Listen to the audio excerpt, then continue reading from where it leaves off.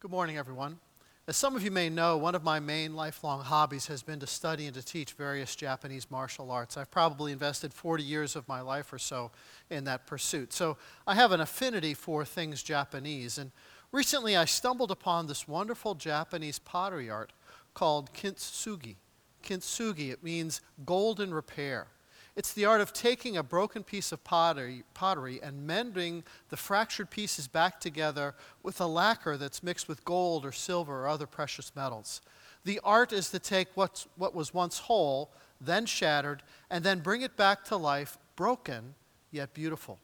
The story goes back to the 15th century. A Japanese shogun broke his favorite teacup, and so he sent it to China to get it repaired. Maybe it was still under warranty. I don't know. He was adamant that he didn't want a new teacup. He wanted his old cup restored. And his persistence paid off. When the cup was returned, the shogun was fascinated with how beautiful it was, with the cracks in the pieces all mended together with liquid gold and silver. And so began the art of kintsugi. Instead of trying to hide the cracks and the broken pieces, kintsugi actually highlights and enhances the irregular patterns that are formed, and in doing so, adds to the value of the broken object. Its brokenness is part of its history, and accenting its brokenness actually increases the piece's value. Think about that for a second. Its brokenness is part of its history and actually increases its value. Think what it might mean if we applied that principle to our lives, to our past, to our relationships. Instead of disguising or hiding our broken pieces, instead of throwing away pieces of our lives, what if we believe brokenness is actually part of our history and actually increases our life's value? That was the prophet Haggai's way of life. That was his mission, to help people, the people of God, rebuild what was broken.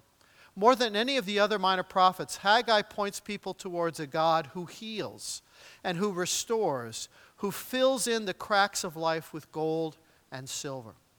In case you're new this morning or you haven't been in worship recently, let me kind of set the stage. We're going through an overlooked portion of the Bible called the Minor Prophets to see how God might bring hope to people in tough circumstances.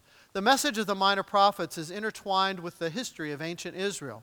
So we have to know some of the historical background to fully appreciate the message. After the death of King Solomon around the year 931 BC, the nation of Israel was split by a bitter civil war. Both sides of the conflict had their peaks and valleys, so to speak, but mostly they all abandoned their faith in Yahweh God. So God let them have their way. For several hundred years, the prophets spoke of the corruption and cultural decay eating away at their insides, while foreign armies attacked from the outside. Nobody listened, and eventually both nations were conquered, and then their conquerors were conquered. Finally, in the year 586 BC, the magnificent Jerusalem, the pride and joy of Israel, was just leveled to the ground, burned to a crisp. And you can read about that in 2 Chronicles 36. The majority of the Jewish people were carried off into captivity in Persia. And a number of the Psalms were written about this forced deportation and show the despair and the anguish of the Jewish people. In time, the Jews settled into living in their captive world, but always with the dream of someday returning to their homeland. And eventually, two small waves of people were allowed to return to Jerusalem. The second wave was led by a man named Ezra, around 460 BC. Ezra's main goal was to rebuild the temple, because the temple was the symbol of God's presence in Israel. Symbolically, the condition of the temple represented the condition of their hearts before God. So if it was still a pile of rubble, that didn't say much for the people of Israel. Ezra starts to rebuild, but it wasn't going very well. Jerusalem is just in shambles. You have to imagine a city like Aleppo, Syria, after being destroyed in the battle against ISIS. It's completely wrecked. Nothing was working. No infrastructure, no government, just chaos. Ezra's attempts to rebuild the protective wall around the city had failed, and so they were wide open to attack from marauding bands. Everything in the city was broken, including the spirit of the people. They grew complacent. They grew kind of a me-first mentality.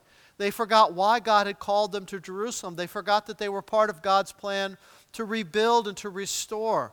They forgot that they were God's kintsugi. They were the gold and the silver that would repair the broken temple and make it more beautiful than ever. So Haggai must bring some hope to a very dark situation and to some very broken people. Let me read from chapter 1. In the 2nd year of King Darius, on the 1st day of the 6th month, the word of the Lord came through the prophet Haggai to Zerubbabel, son of Shealtiel, governor of Judah, and to Joshua, son of Jozadak, the high priest. This is what the Lord Almighty says. These people say, the time has not yet come to rebuild the Lord's house. And then the word of the Lord came through the prophet Haggai. It is a time for you yourselves to be living in your paneled houses while this house remains a ruin. Now this is what the Lord Almighty says. Give careful thought to your ways. You have planted much but have harvested little. You eat but never have enough. You drink but you will never have your fill. You put on clothes but are not warm. You earn wages only to put them in a purse with holes in it. This is what the Lord Almighty says. Give careful thought to your ways. Go up into the mountain and bring down timber and build my house, so that I may take pleasure in it and be honored, says the Lord. You expected much, but see, it turned out to be little. What you brought home I blew away. Why, declares the Lord Almighty? Because of my house, which remains in ruin, while each of you is busy with your own house. Haggai's words come as both a reminder and a rebuke, because the people forgot the mission God had called them to pursue. Their daily lives had just gotten in the way, and they were just tired. They were worn out physically, but much more than that, they were spiritually exhausted. They were stressed out, so they zoned out. Has that ever happened to you? They zoned out on God's mission, though. You know, the famous Green Bay Packer football coach Vince Lombardi once said, "Fatigue makes cowards of us all." And I know he's right. That's what happens when fatigue sets into body, mind, and soul. That's when people start making bad decisions. That's when people get irritable. That's when people lose focus for their lives. And that's what happened to those who were called upon to rebuild. So Haggai gives them this strong challenge. And the wonderful thing is, the people listened. Let me go on with verse 12 in chapter 1. Then Zerubbabel, son of Shealtiel, Joshua, son of Jozadak, the high priest, and the whole remnant of the people obeyed the voice of the Lord their God and the message of the prophet Haggai, because the Lord their God had sent him. And the people feared the Lord. And then Haggai, the Lord's message, gave this message to the Lord of the people. Message of the Lord to the people. I am with you, declares the Lord. And so the Lord stirred up the spirit of Zerubbabel, son of Shealtiel, governor of Judah, and the spirit of Joshua, son of Jozadak, the high priest, and the spirit of the whole remnant of the people. They came and began to work on the house of the Lord Almighty their God on the 24th day of the 6th month. The Lord stirred up the spirit of Zerubbabel, stirred up the spirit of Joshua, stirred up the spirit of the whole remnant of the people. One short speech by Haggai, and the lights went on. I mean, I wish I was that kind of preacher. 3 paragraphs, and he had them eating out of his hand. I wish. But it wasn't Haggai's speech that did it. It wasn't the cleverness of his words. It was God's Spirit at work in the heart of the leaders and the people that got them stirred up and propelled them to get back on track, to put life into perspective and to focus on first things first. And that meant putting God first, getting focused on God's mission to rebuild what was broken.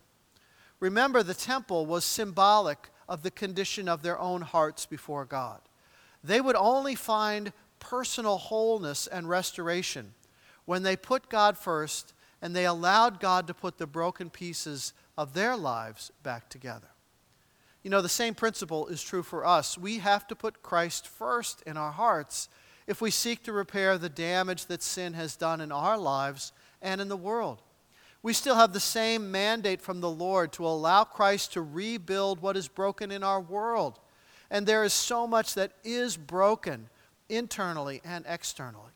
More and more, I think people have the sense that the external things around us are just so broken, that things are not working the way that they should. Another mass casualty shooting in California last Wednesday.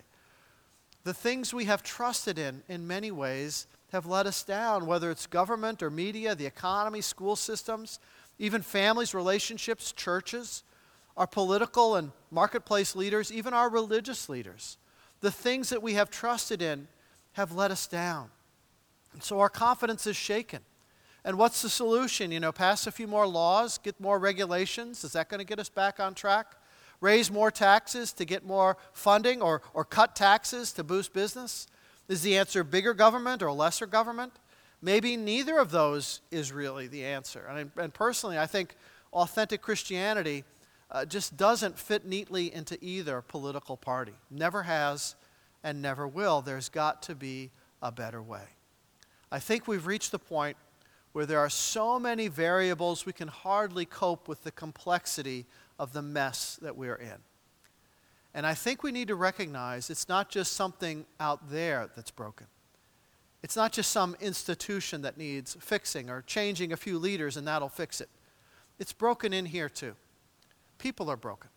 We are broken. There are broken things in each of our hearts. Sin has fractured ourselves as well as our world. There's something that needs to be rebuilt within each one of us. Things in us aren't working the way we'd like them to be. We've got problems and worries and griefs and burdens and sins that are weighing us down. And they're stealing the joy out of life. Everybody has something that is broken within. That's universal. And so we need to recognize our brokenness and then turn to the Lord and see how God can begin a work in us to face those problems, deal with the brokenness in a restorative way. We come to the Lord to see how He can perform kind of a spiritual kintsugi on the broken pieces of our hearts. How does that rebuilding begin? What's the first step? A lot of people talk about wanting to change their situation, change their country, change the world, but how does it really happen? It sounds great, but how does it start? Whether we're talking about cultural and institutional rebuilding or rebuilding a broken life, the process is somewhat similar. And that's when you realize that in rebuilding anything, the hardest step is the first one. Was it Confucius who said, the journey of 1,000 miles begins with a single step? Well, what is that first single step that gets you going to rebuild what it's broken? Something has to stir in a person's heart.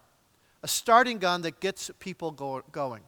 And that starting gun is usually one of three things. It's either desperation, frustration, or inspiration. Desperation, frustration, or inspiration. First, desperation. A desperation comes the moment you hit bottom, when you've got nothing left, no strength, no resources, no hope. Desperation means you've reached a dead end, you've bottomed out, you've had it, because nothing has worked. And you're kind of right on the edge, just holding on by your fingernails. And all you can do is shout out that one very important four-letter word, H-E-L-P. You say, God, help me. And this time you're serious. No more pretense, excuses. You know you can't do it on your own. You go to God because you've got no other option. You're at the end of your rope and you find that God finally gives you something to hang on to. Desperation is for some the first step in beginning to rebuild.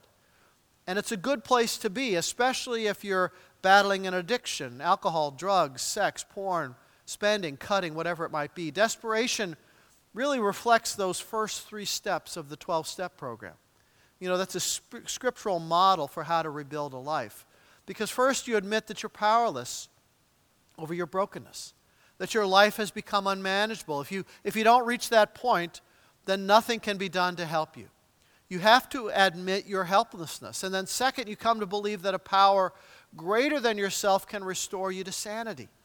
A force outside of self has to intervene, and that's God. And third, you make a decision to turn your will and your life over to the care of God. You stop playing religion, and you sincerely open yourself to a relationship with the Lord. If you're running away from God, if you're battling an addiction or some kind of compulsive, chronic problem, then desperation is a good first step. You're brought to your knees in surrender. And that's the first way change can begin. The second way is through frustration. When something is often called having a Popeye moment. You know that old cartoon character Popeye? He would get pushed around by his arch nemesis Bluto because Bluto was always trying to steal the affections of Popeye's girlfriend, Olive Oyl. I never understood why. But Bluto wanted olive oil for himself. Bluto would bully Popeye until Popeye would just reach his boiling point, and then he'd say, I've had all I can stand, and I can't stand no more. He'd pop open a can of raw spinach, which temporarily, for some reason, gave him superhuman strength, and then they'd just kind of beat the tar out of poor old Bluto. But a Popeye moment, it's not desperation, it's frustration. It's that moment that has been building for a long time. The Popeye moment is when you say to yourself, I won't live like this anymore. I will do something to change my situation. That's Rosa Parks saying she won't sit in the back of the bus anymore. That was her Popeye moment. And that's a good place to be if you say to yourself, what I am doing isn't working, so I have to change. I have to change myself, my behavior, change what I'm doing if I hope to bring change to my circumstances. Now, the danger with frustration is that people can go very negative here. It's an anger that's rising, kind of like the mercury in an old-fashioned thermometer. It reaches the top and then something explodes, and some people will vent that pent-up anger on others and just make things worse. But a godly frustration turns into positive motivation. You become highly motivated to say, with God's help, I will make a change. I'm tired of the way I'm living, and with God's help, I'm going to live differently. But the third way was the way of Haggai. Not desperation, frustration, but a moment of inspiration. A sudden shocking awareness, an epiphany that opens your eyes to see things from God's point of view. And that's what happened to the leaders and the people of Jerusalem. The proverbial scales fell from their eyes and they began to see things with God's heart. And that brought them to their knees, not in desperation, but in awe. You feel how God feels about something and it shakes you. A moment of sudden insight. I mean, they'd been living right next to the broken down temple, building and furnishing their own homes while God's house was neglected. They saw it every day, but they didn't really see it. And all of a sudden, God's Spirit stirs them up through Haggai's preaching. They realized that they had their priorities all mixed up. Until this moment, their faith in God, their religion, it was kind of just an accessory to their otherwise busy life. They had a lot going on. And I can hear them saying, well, little God is good, but let's not get carried away. Let's not take it too seriously. So many people grow comfortable having little exposure, a little bit of faith in their lives. But that little exposure to Christ sort of acts like a vaccine against the real thing. That's what vaccines do. You take a weakened form of a disease-causing microorganism, inject it into the body so that it stimulates the body's immune system to destroy it. And the body will more easily recognize and destroy the toxin in the future. That's what happens when people who get a small exposure to a weakened version of faith in Christ. It's just enough so that faith is kind of like a low-grade interest in their lives, one where God becomes really just an accessory to an already busy life. The leaders and the people come to a sudden awareness of how much their situation was an offense against God. They realized the temple was great because it was the place from which God's name went out to the world. They'd been oblivious to what was going on, like they were sitting in the bleachers and weren't even watching the game. Self-absorbed would be the right word.